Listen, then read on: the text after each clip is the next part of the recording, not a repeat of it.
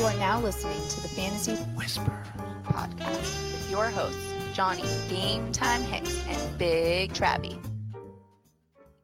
Hello and welcome to the Fantasy Whisperers podcast. That's Big Travie and I'm Johnny Game Time Hicks, and we're here to give you that fantasy football fix here on this awesome Tuesday night. Big Travie, how we doing, man? We had this awesome kickoff this past weekend where the Fantasy Whisperers were in California at the Bank of Venice takeover.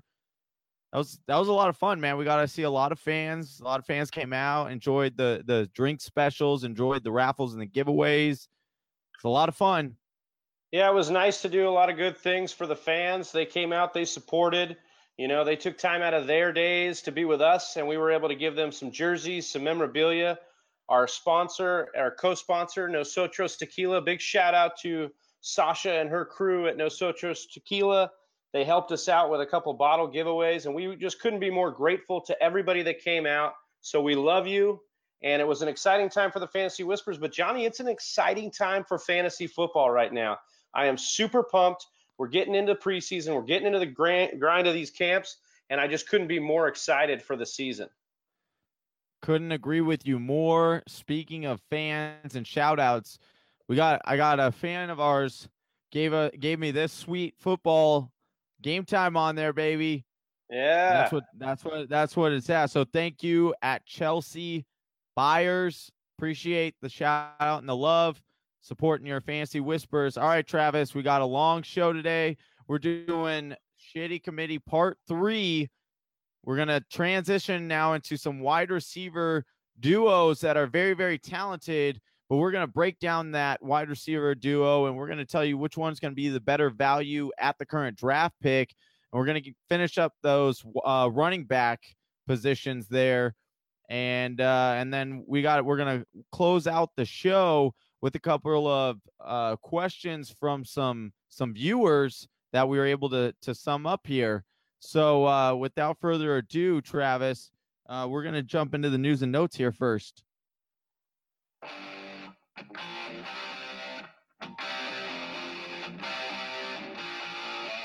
News and notes from around the NFL.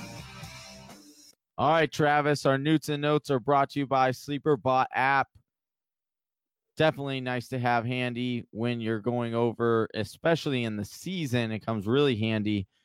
All right, we're going to start off with Gruden says Jordy Nelson can still run, quote unquote.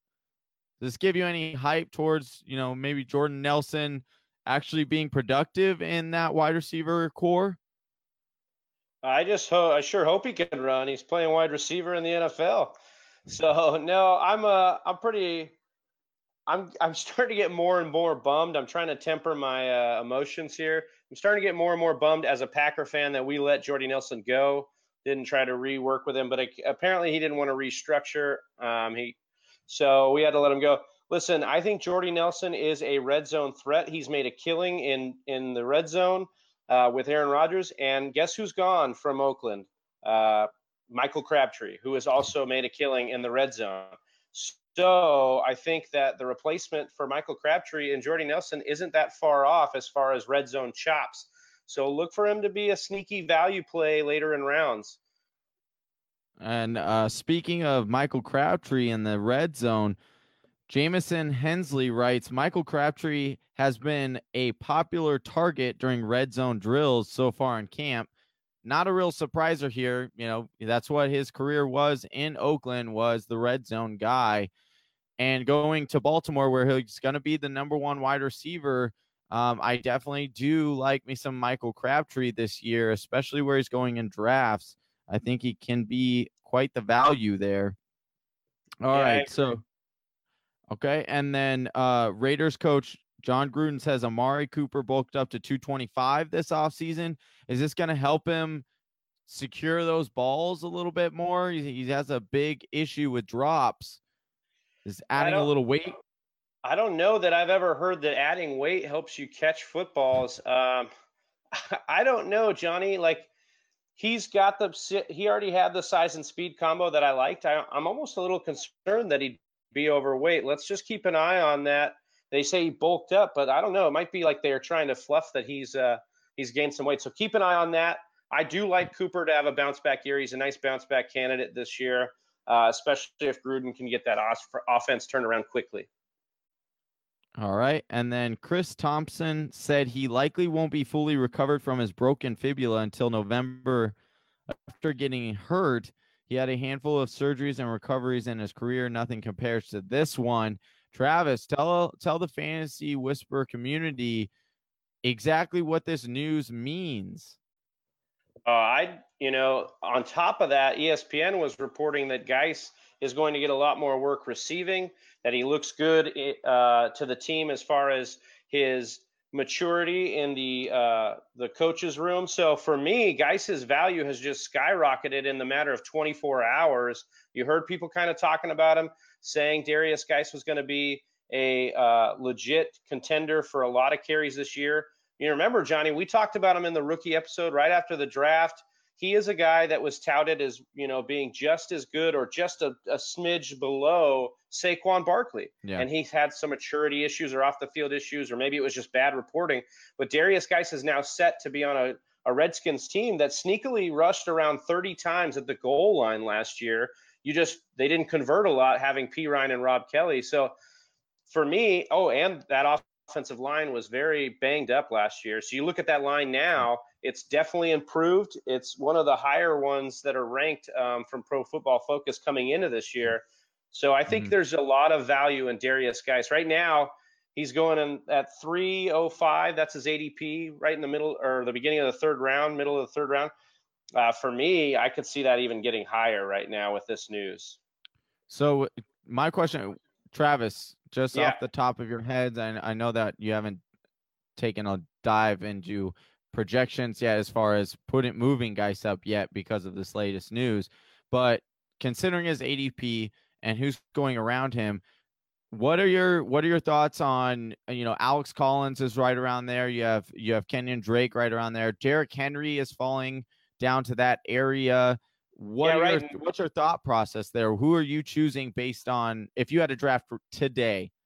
I would not be surprised, Johnny, and this, call it overreaction or call it what you will. I would not be surprised if you're moving him into the second round and up next to guys like Christian McCaffrey, Derrick Henry, Jerick McKinnon, those kind of guys, just because of the way that he could really come in.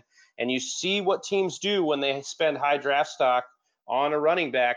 That's around 200 carries. So you start getting him more and more carries, and he starts to prove he has chops receiving, like they're saying right now out of camp. I mean, goodbye backfield. It's all Geis's after that.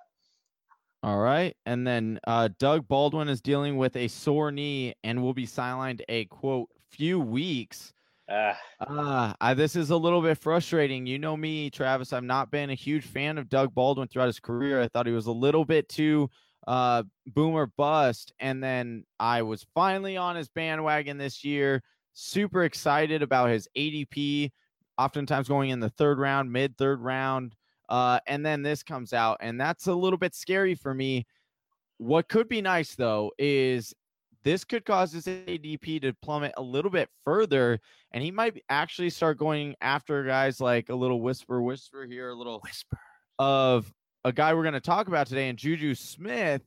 He might fall behind Juju, and at that point, I think that's an extreme value for Doug Baldwin.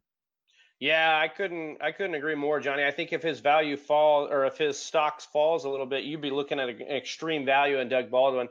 For me, the lingering knee issue is never good. It's never a good sign. It's never, when something's sore and they're talking about it being sore and that he just needs to lay off of it, sometimes that leads to surgery a lot of the time. So for me, it might need to be operated on. Just watch it carefully. And I think that, some beat reporters today said they think it's maintenance.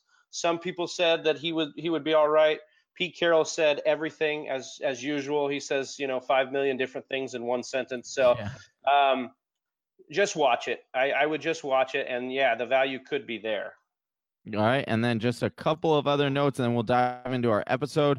Emmanuel Sanders performing at a high level. He's back. There's no doubt. Just snared a deep touchdown from Case Keenum on one-on-one drills, meshing well with his new quarterback. You called this, Travis. I am much more of a believer in Demaryius Thomas, but you've liked the ADP and just the fit overall. You think he can slide into that Adam Thielen role for Denver, in which case he could be a real steal when it comes to draft time. Yeah, he's going down there with guys we were talking about earlier, and Jordy Nelson and Michael Crabtree down in the 7th round. So for me, I like him more than Jordy Nelson because we just don't know about Oakland yet.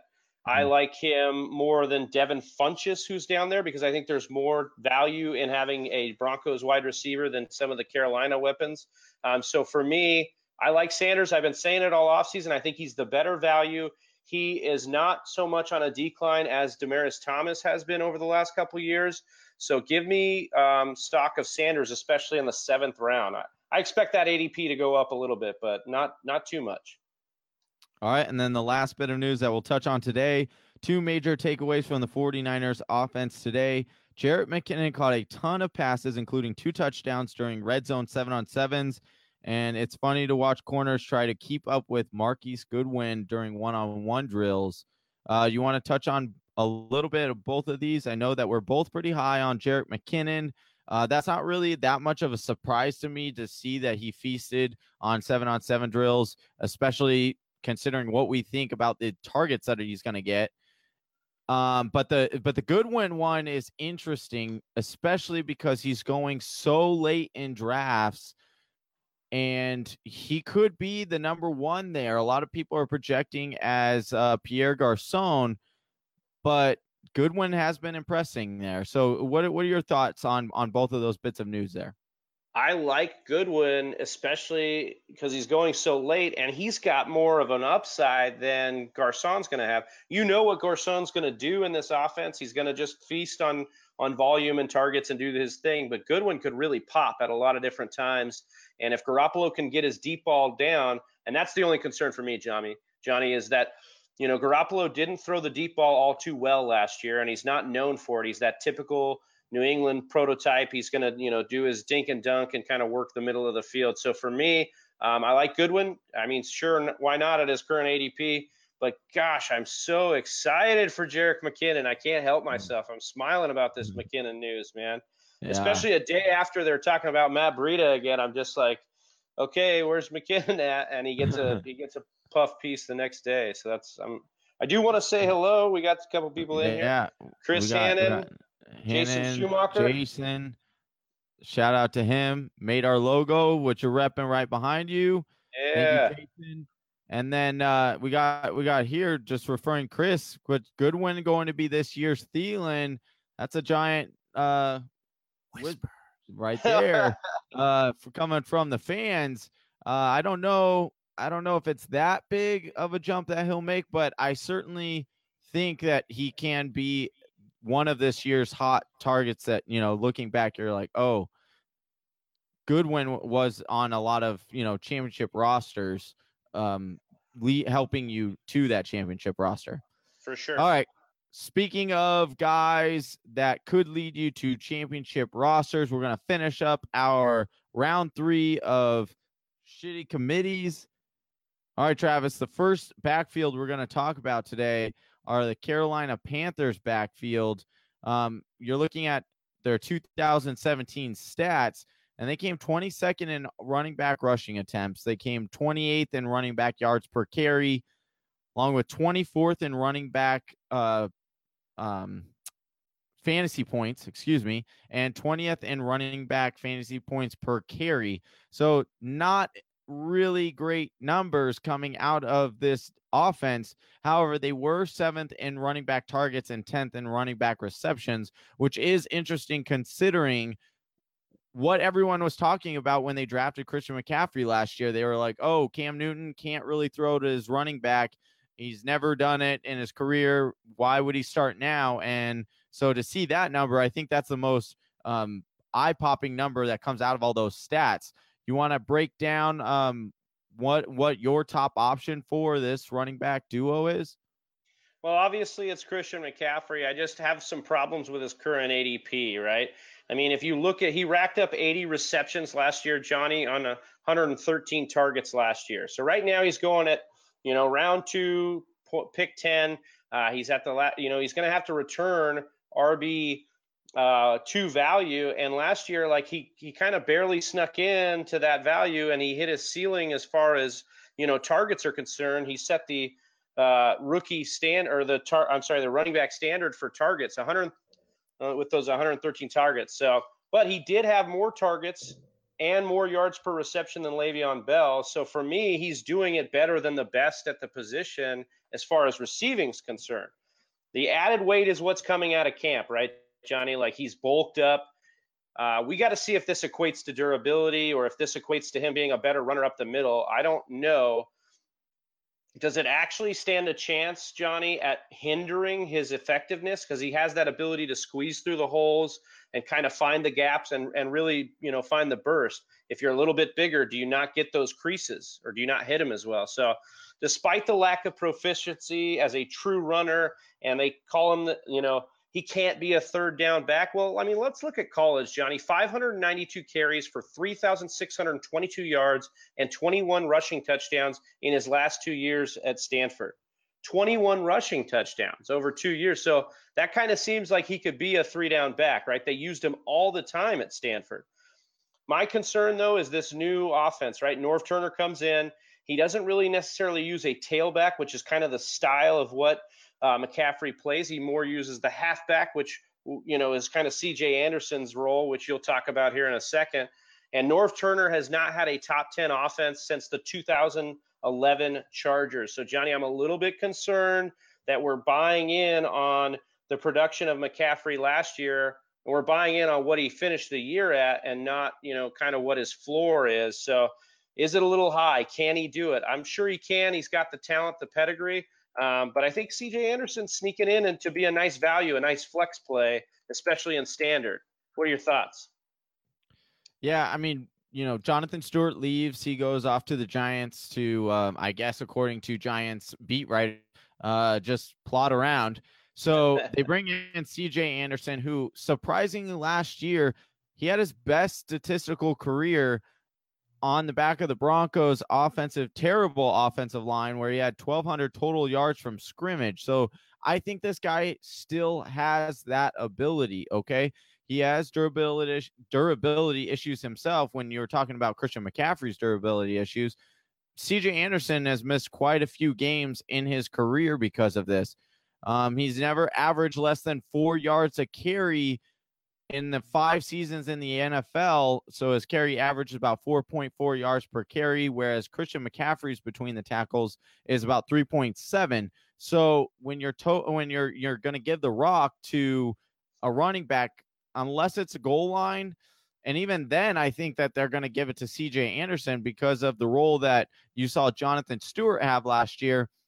I think it's only going to help Christian McCaffrey if they're 10 yards in. But if they're anywhere around that goal line, I could definitely see C.J. Anderson being the guy who runs it in. And we talk about it, the offensive coordinator and the head coach, they want to limit the rushing that Cam does, right? They talk about it every year. We need to get it down.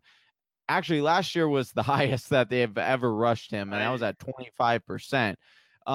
But you look at the backfield back there, and it was Jonathan Stewart. I think with C.J. Anderson, they could truly do that. Do I think it's going to drop off significantly? I don't. I still have Cam rushing for 6 touchdowns, according to my projections, and I still think that Cam will get his. It's what he is.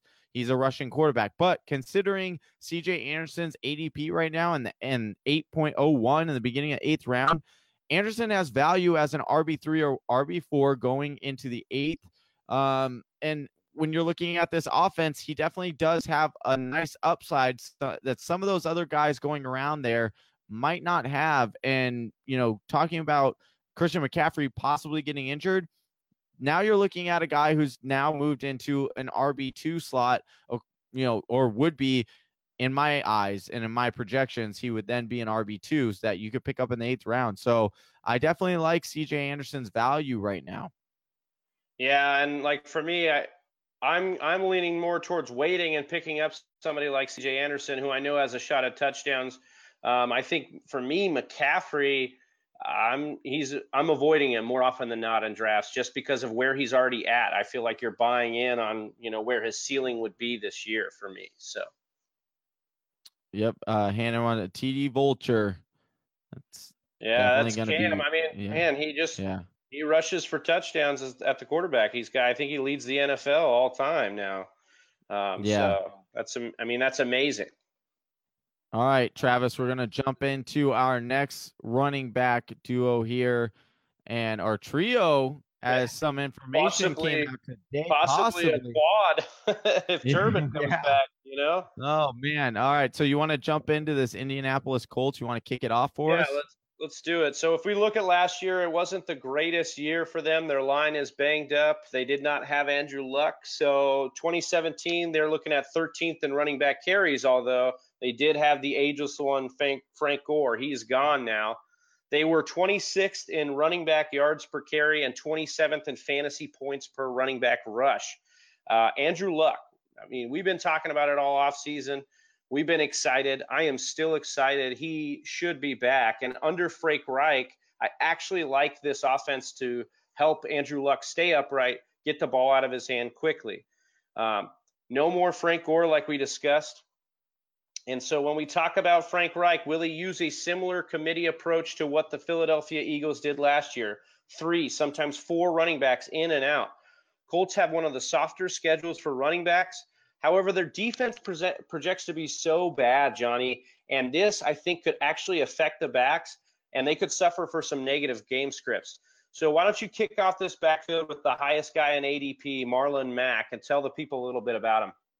So, like you just said, Marlon Mack's ADP right now, 6.08, so midway through the 6th round.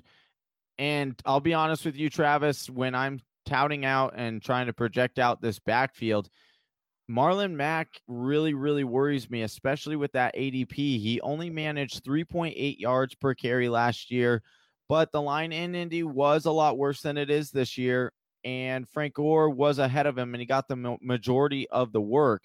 He did show flashes of being a very exciting running back, but he has issues in pass protection and ball security, so that part is very concerning. You talked about trying to keep Andrew Luck upright. That's one way to not do it and get kicked out of the game.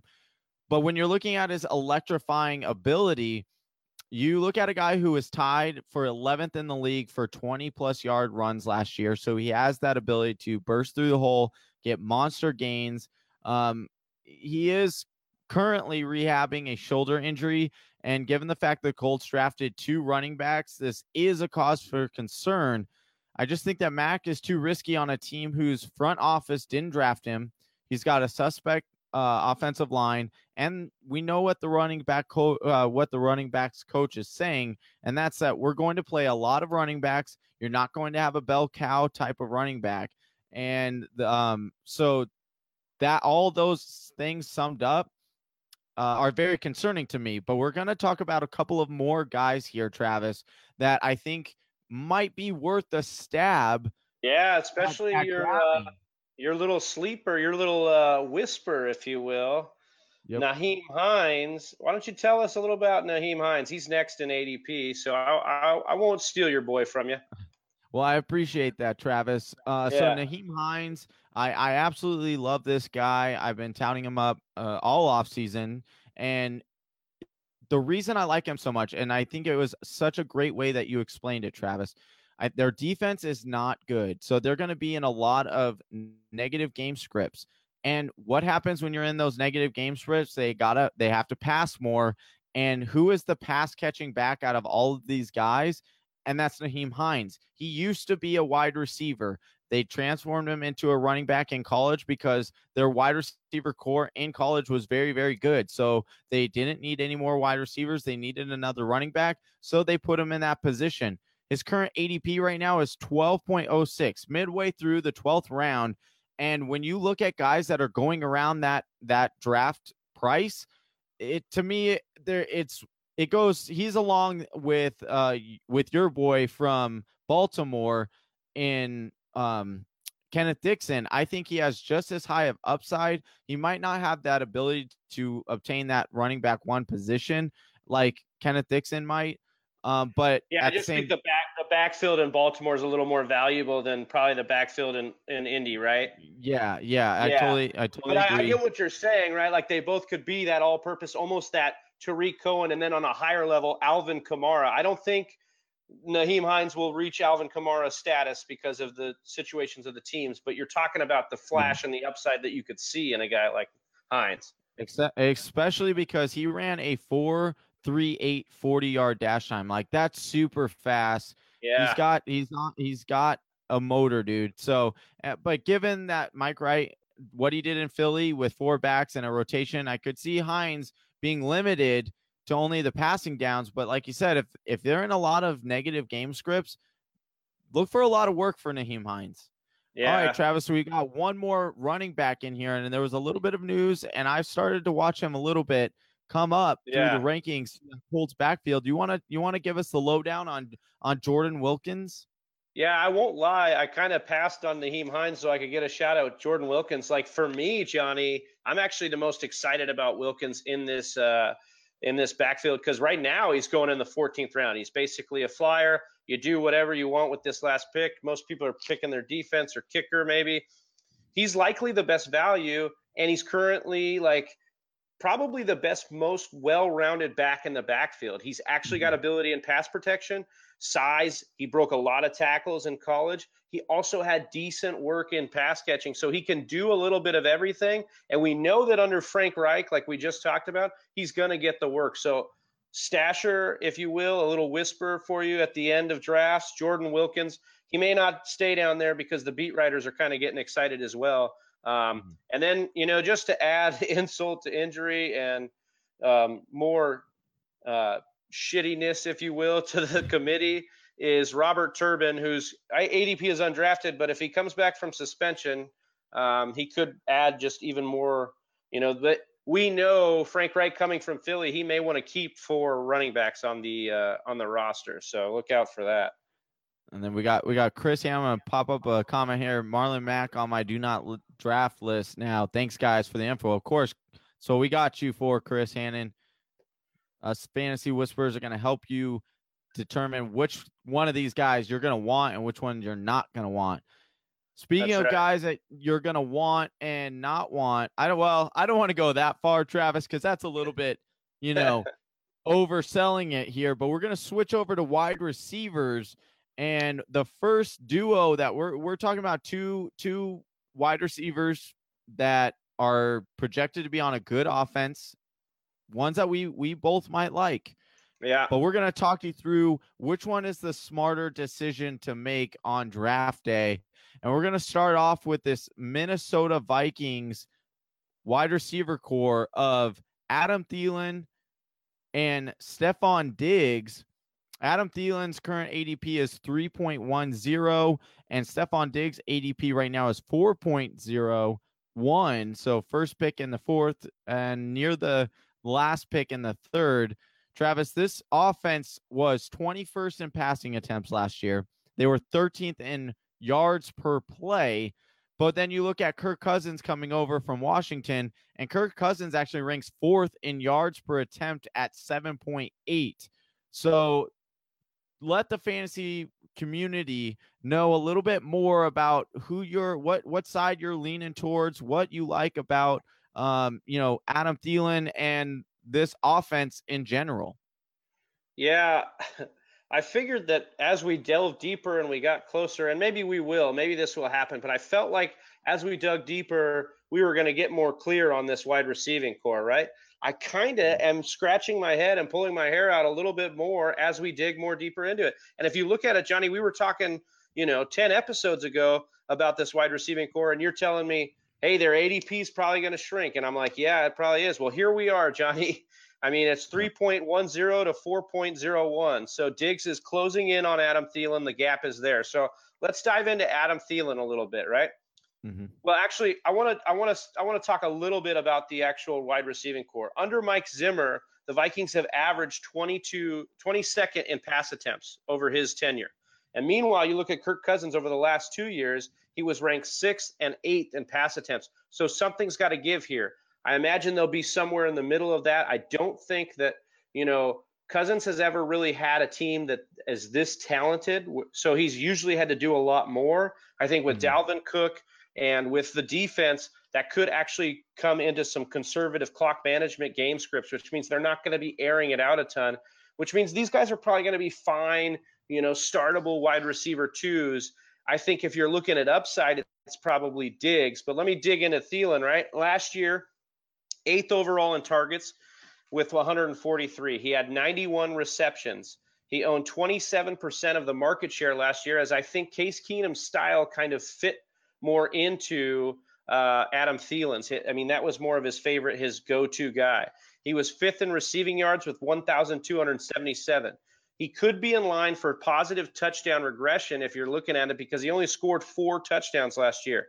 But in order to do that, he's going to have to manage better than a 29% completion percentage in the red zone last year, Johnny, whereas his counterpart Diggs was a lot better, and you know that.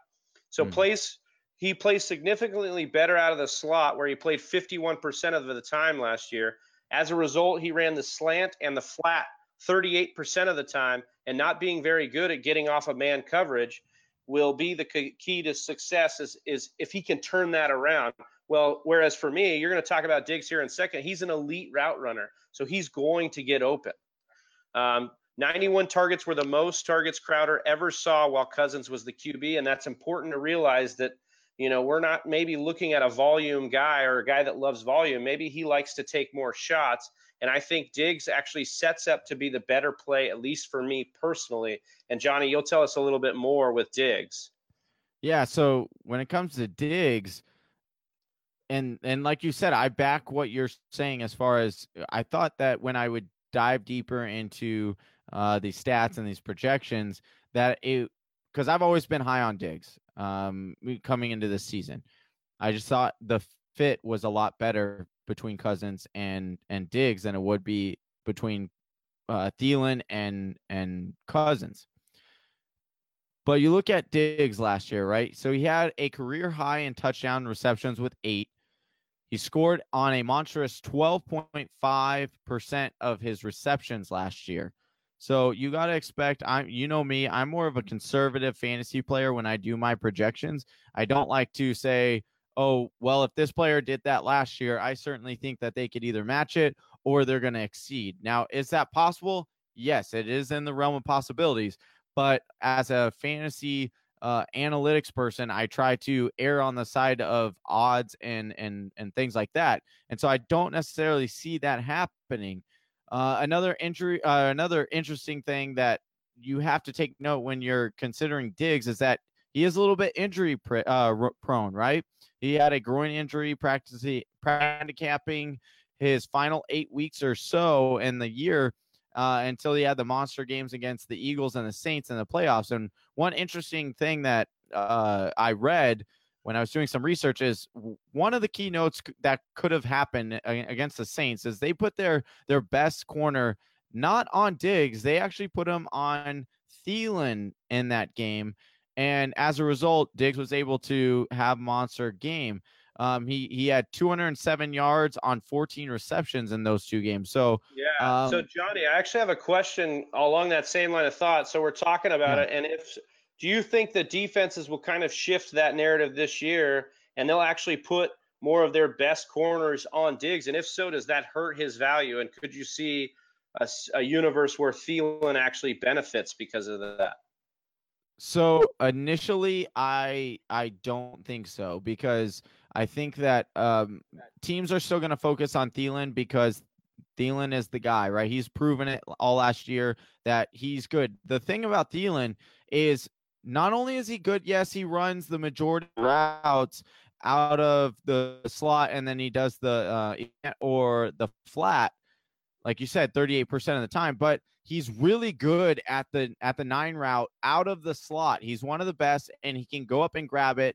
He's snatched way more than 50% of toss-up balls. So we talked about Kirk Cousins liking to take those gambles. Well, Adam Thielen is one of the best in the business out of the slot. Here's the interesting thing to me, though. When you're looking at Diggs and when I'm plotting him out, right? So I actually think that Diggs will go down he had a target share of 27% last year, which is kind of insane when you're looking at other wide receivers. You're looking at, DeAndre Hopkins. He had 33%. He's an elite wide receiver. You had Antonio Brown. He had 27%, and he's an elite wide receiver. And I'm not saying Adam Thielen can't be an elite wide receiver. I'm just saying that those guys are a little bit more proven, and we've seen that consistently. But then you look at the quarterback in Kirk Cousins, and he's never, call it what you will, I know he's never had the talent he has here in Minnesota, but he's never a guy who just peppers one guy. You look at his target share of last year. He didn't have a wide receiver targeted more than 20%. So right. For me, when I'm taking into those accounts, I use those projections. So I have Diggs doing percent of his of the target share. So he's just roughly under 1,000 yards and 6 touchdowns. And when I stat out Adam Thielen, I have him at about 16%, excuse me, which is still very high, and that's on par with what Kirk Cousins does with his second wide receiver. And that gives Thielen 848, but he only has 4 touchdowns. So to me, with them going so close, I do give my nod to. Can you dig it, sucker? That's right. I take Diggs over Adam Thielen simply for the fact of just matchups here. Yeah, I agree with you. I'm taking Diggs more drafts, and I'm staying away from Thielen a little bit. And we'll see more, obviously, in preseason. We have to watch carefully because both of these receivers are going, Kirk Cousins is new to both of them. We really have to watch how the rapport builds over this preseason. And speaking of watching preseason games, like I said, in Mock Draft Monday, Matt Poffin is coming out with an article to tell you what to look for in these preseason games, because it's important to watch what you can see and what's important, especially with something like rapport. So just to sum it up, I think Diggs is the way to go. Well, let's kick off our last wide receiving core here, Johnny. I think we have a special guest here, Travis. I'm going to go ahead and let him on the show, all right? All right, do it. You know what it is, black and yellow, black and yellow, black and yellow, black and yellow. Yeah, that's right. The Pittsburgh Steelers are the last wide receiver duo we're going to do on today's episode. We're talking the major ones. We're going over Juju Smith. We're going over the guy, the man, the myth, the legend, Antonio Brown, who never seems to age. And then we're going to sneak in there with a little bit of James Washington talk. But Travis, I want to kick this off first with a little bit of stats from Pittsburgh Steelers last year. They were the 6th in passing attempts, and they were 7th in yards per play. Ben Roethlisberger loses Todd Haley to the Cleveland Browns, and longtime positions coach Randy Fichtner. Am I saying that right? I think it's Fichtner. Fichtner, thank you. Takes over, who has been Ben Roethlisberger's quarterback coach for the last several years. The Steelers have finished in the top 10 in the NFL in passing attempts 3 out of the last 4 years. Most people talk about Big Ben's home and road splits. When you're talking about Big Ben, that's the number one thing they bring up. However, I want to say and let our viewers know you can actually win a bar bet on this one. And that's that last year, he actually averaged 0.4 more yards per pass attempt away from Heinz Field than he did at Heinz Field. So that's just a little gem there. It can earn you a free beer, courtesy of the Fantasy Whisperers. But one thing I want to say before we hop into these wide receivers and discussing them, Travis, I know you'll start off with Antonio Brown, but do note that they have the 30th most difficult schedule for wide receivers and the 31st during the playoffs. So we'll give our input on what that means for each of these wide receivers as we go along as well. But Travis, why don't you jump this one off with one of the greatest wide receivers that has ever played the game? Yeah, not since Jerry Rice have we kind of seen somebody get to this level and kind of stay at this same pace. So it's exciting to see Antonio Brown. Whoa, are you discrediting my boy? Wow. Oh, Larry's great. Don't get me wrong, but I'm talking about torrid pace. When's the last time that Larry Fitzgerald was the #1 fantasy wide receiver. That's kind of what I'm talking about here. So Antonio Brown has finished as the #1 wide receiver in PPR scoring 4 straight years in a row and 4 top 3 finishes in standard. So he had 150 targets last year, or over 150 targets last year, and he's done that in each of his last 5 seasons. He also led the league in receiving yards with 1,533, and he missed a few games last year too. He had 9 excellent starts and only 4 bad ones. So when it comes to wide receivers, I can't say much more here, Johnny. He's the cream of the crop. I think you're taking him, behind the top 4 running backs, but I wouldn't be surprised if you're taking him inside the top 5 either. So for me, Antonio Brown, I don't know that there's much more we can say. I think that we're going to have a little bit more to talk about with Juju Smith-Schuster. I think that you're taking a little bit of a harder stance than I am on Juju, but let's get into what you have to say about Juju. So before I jump into Juju, I just want to make a couple of key notes that you mentioned there, Travis, with Antonio Brown. So Antonio Brown had 9 excellent starts. So what that means is that he had over 9 games where he scored over 10.5 fantasy points for your fantasy team. He only had 4 bad starts, which means he gave you less than 6 points. Why is that important? Why am I bringing that out? Well, you look at the most difficult schedule amongst wide receivers. Antonio Brown has done this year after year. He's been matched up with the best of the best cornerbacks, and he still produces. He did that last year. I'm not worried when it comes to his schedule. I throw it out the window. Antonio Brown is an anomaly, okay? But when I talk about Juju Smith-Schuster, all right, his ADP right now is 4.08, so midway through the 4th round. Well, what we need to remember is this guy is young, okay? He's only 22 years old. And to put that into perspective, well, the Denver Broncos just drafted Sutton.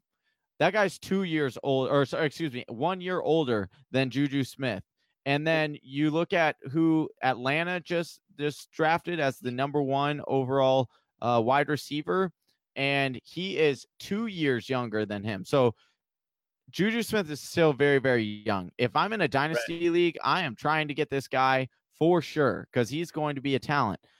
And you look at the fact that he didn't even earn a starting role until week 3 when Martavis Bryant went out with his suspension.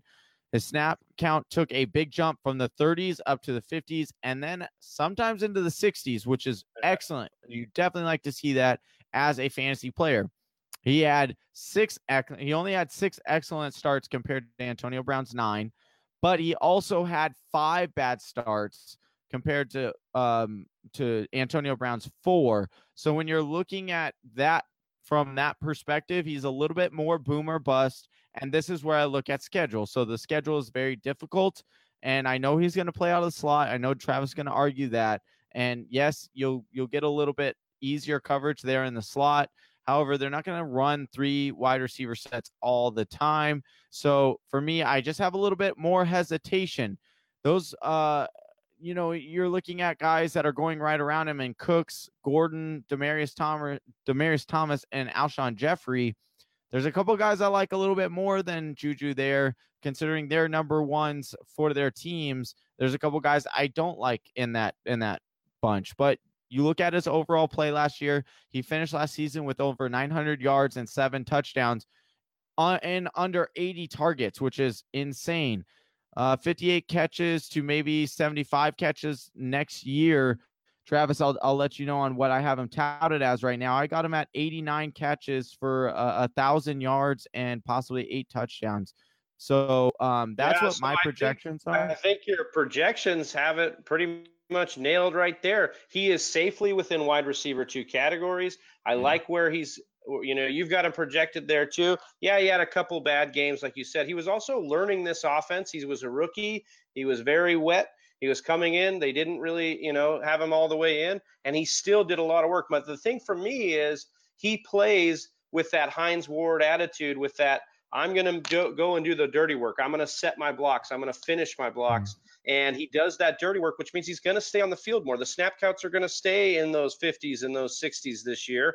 He is the, no doubt #2. And of those guys we talked about, you look at Cooks, boomer bust for sure. Josh Gordon, we don't, we're getting we're getting, we'll actually talk about him a little later. It's getting a little sketchy with Josh Gordon again, so we're trying to worry. Demarius Thomas has, had his career is declining just a little bit. You can see things going down that weren't there. And Jeffrey, this rotator cuff surgery that he's recovering from is now kind of making him questionable. So for me, Juju's healthy. He's young, like you said. He's talented. You have him projected in wide receiver 2 territory. I think, getting that guy in the 4th round right now, I think is actually really good value. And of those guys we just mentioned, he's arguably in the best offense and maybe the best QB of the bunch, at least as far as experience.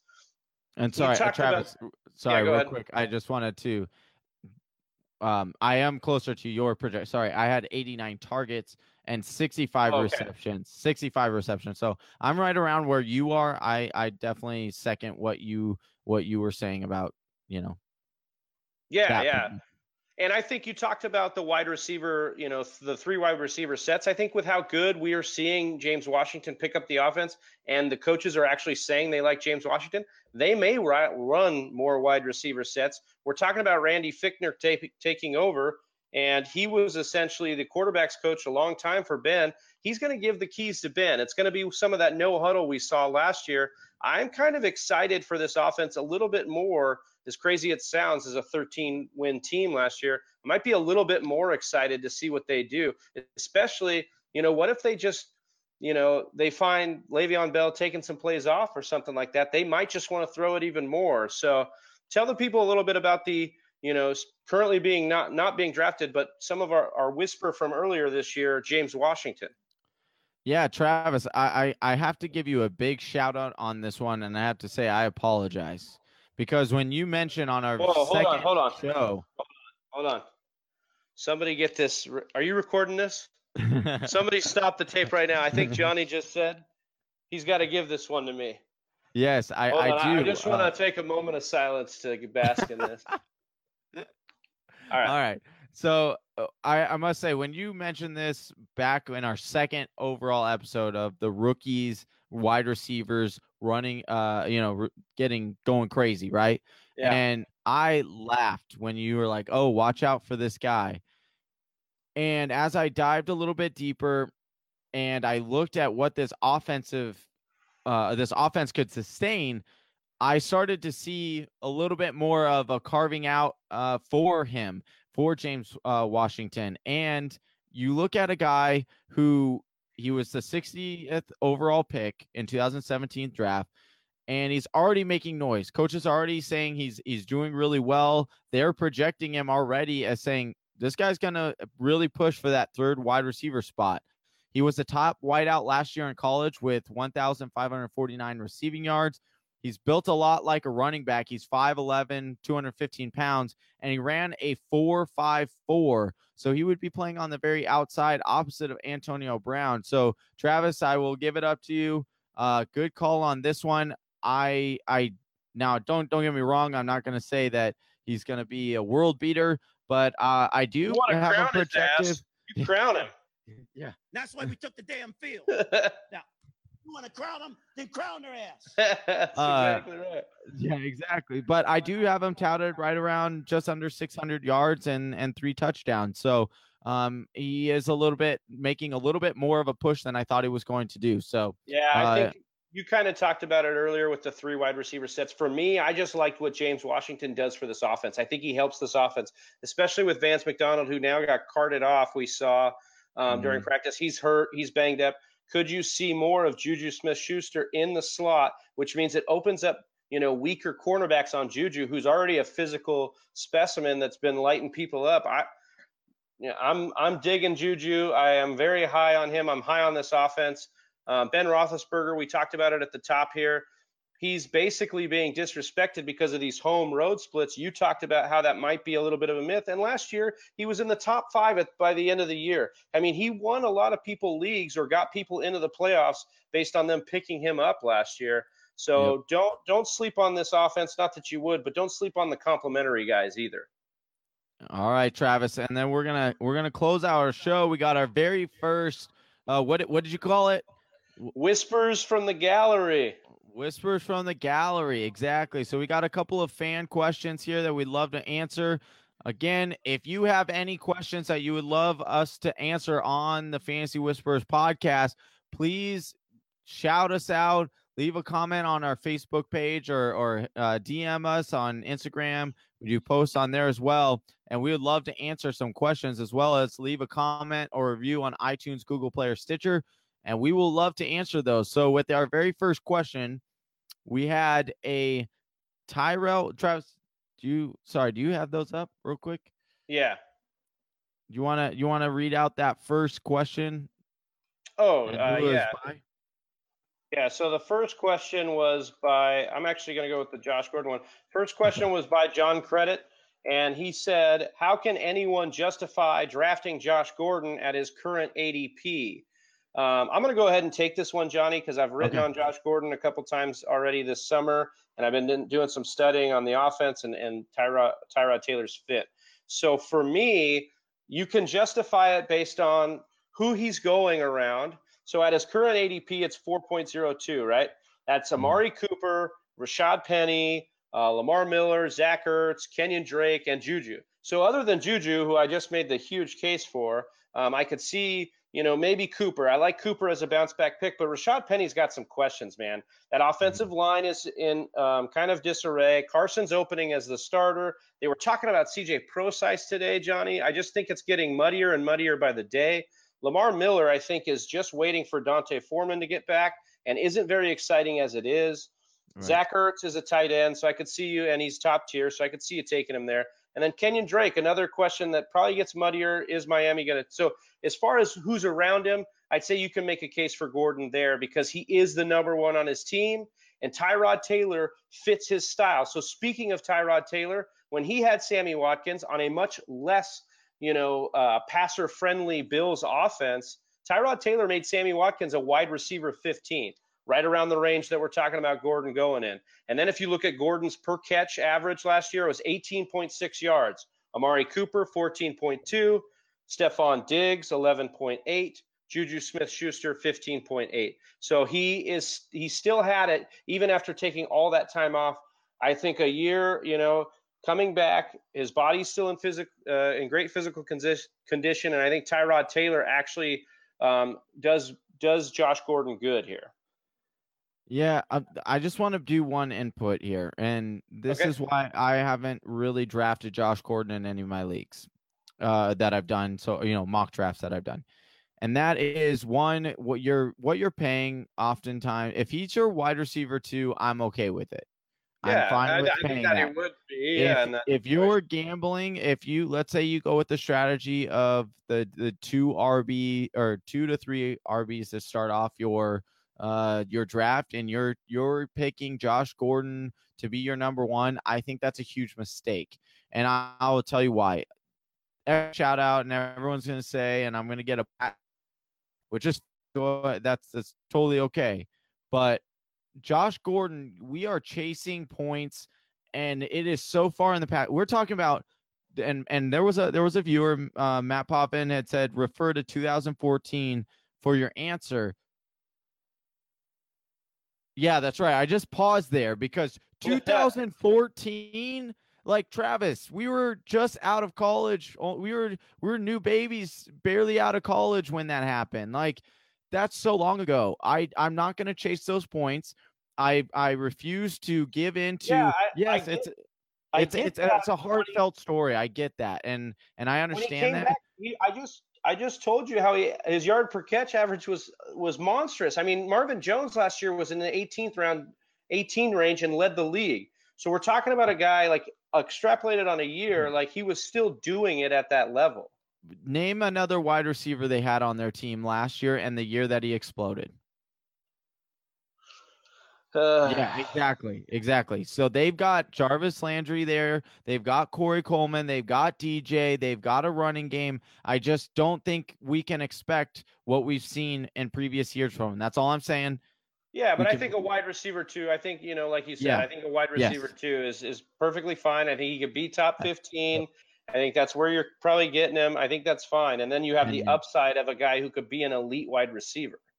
100% agree. Yeah.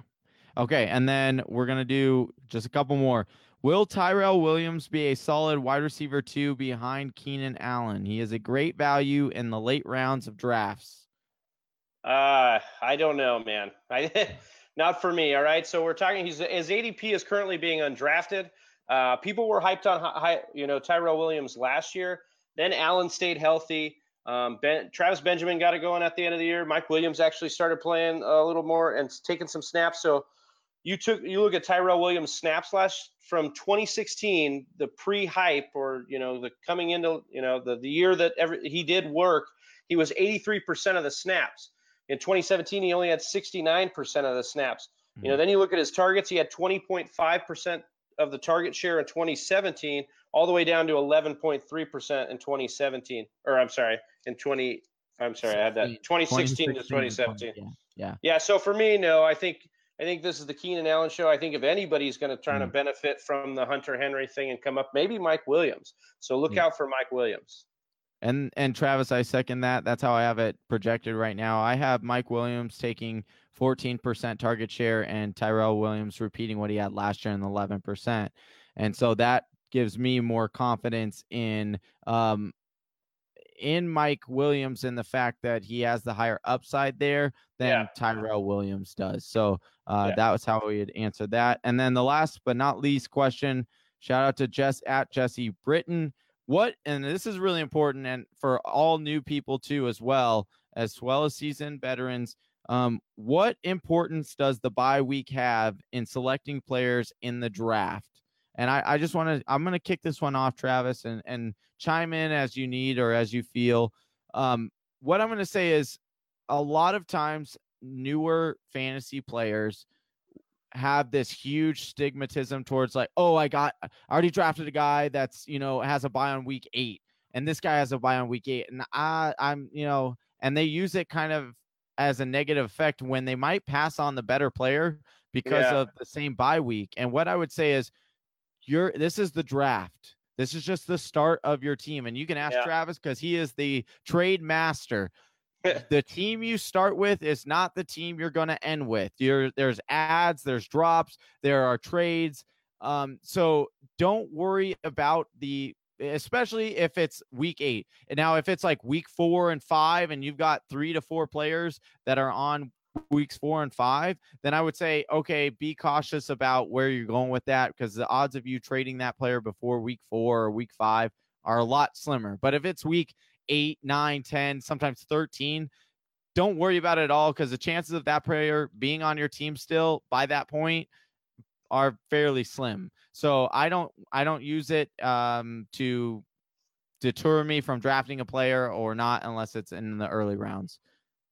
Yeah, I think it just goes back to like the old adage of best player available, right? You want to take the best player available. If you end up with something, yes, like Johnny said, you're in week 12, week 10, or week 11, week 10, week 9, those kind of bye weeks, and you have a lot, yes, you're going to be a little bit concerned, but I would just stay patient, take the best guy available, and then look at who you have. And if you start, dipping into the bye weeks and you really think it's worth, sacrificing maybe a week, I don't know that it ends up being that way if you've stacked a team full of talent. All right, Travis, any last words for the people before we send them off? Just tune in Friday. We got Face Off Friday again coming back at you. A couple of ADP similarities, especially with ADP moving all over the place. It's good to keep up on these. And I just appreciate everybody watching. And once again, everybody coming out to the Bank of Venice event. We appreciate that big time. All right. As always, catch us on iTunes, Google Play, Stitcher. Download our latest podcast, as well as head on over to YouTube and check out all of our videos. We got Mock Draft Mondays. We got these episodes go up right after. And then we've also got the Face Off Fridays. Mock drafts are coming up. You're going to want to listen in to us, guys. All right. Thank you guys so much for joining us. Until next time, that's Big Travie, and I'm Giant Game Time Hicks. And you come here for your fantasy football fix. All right. Peace. Peace.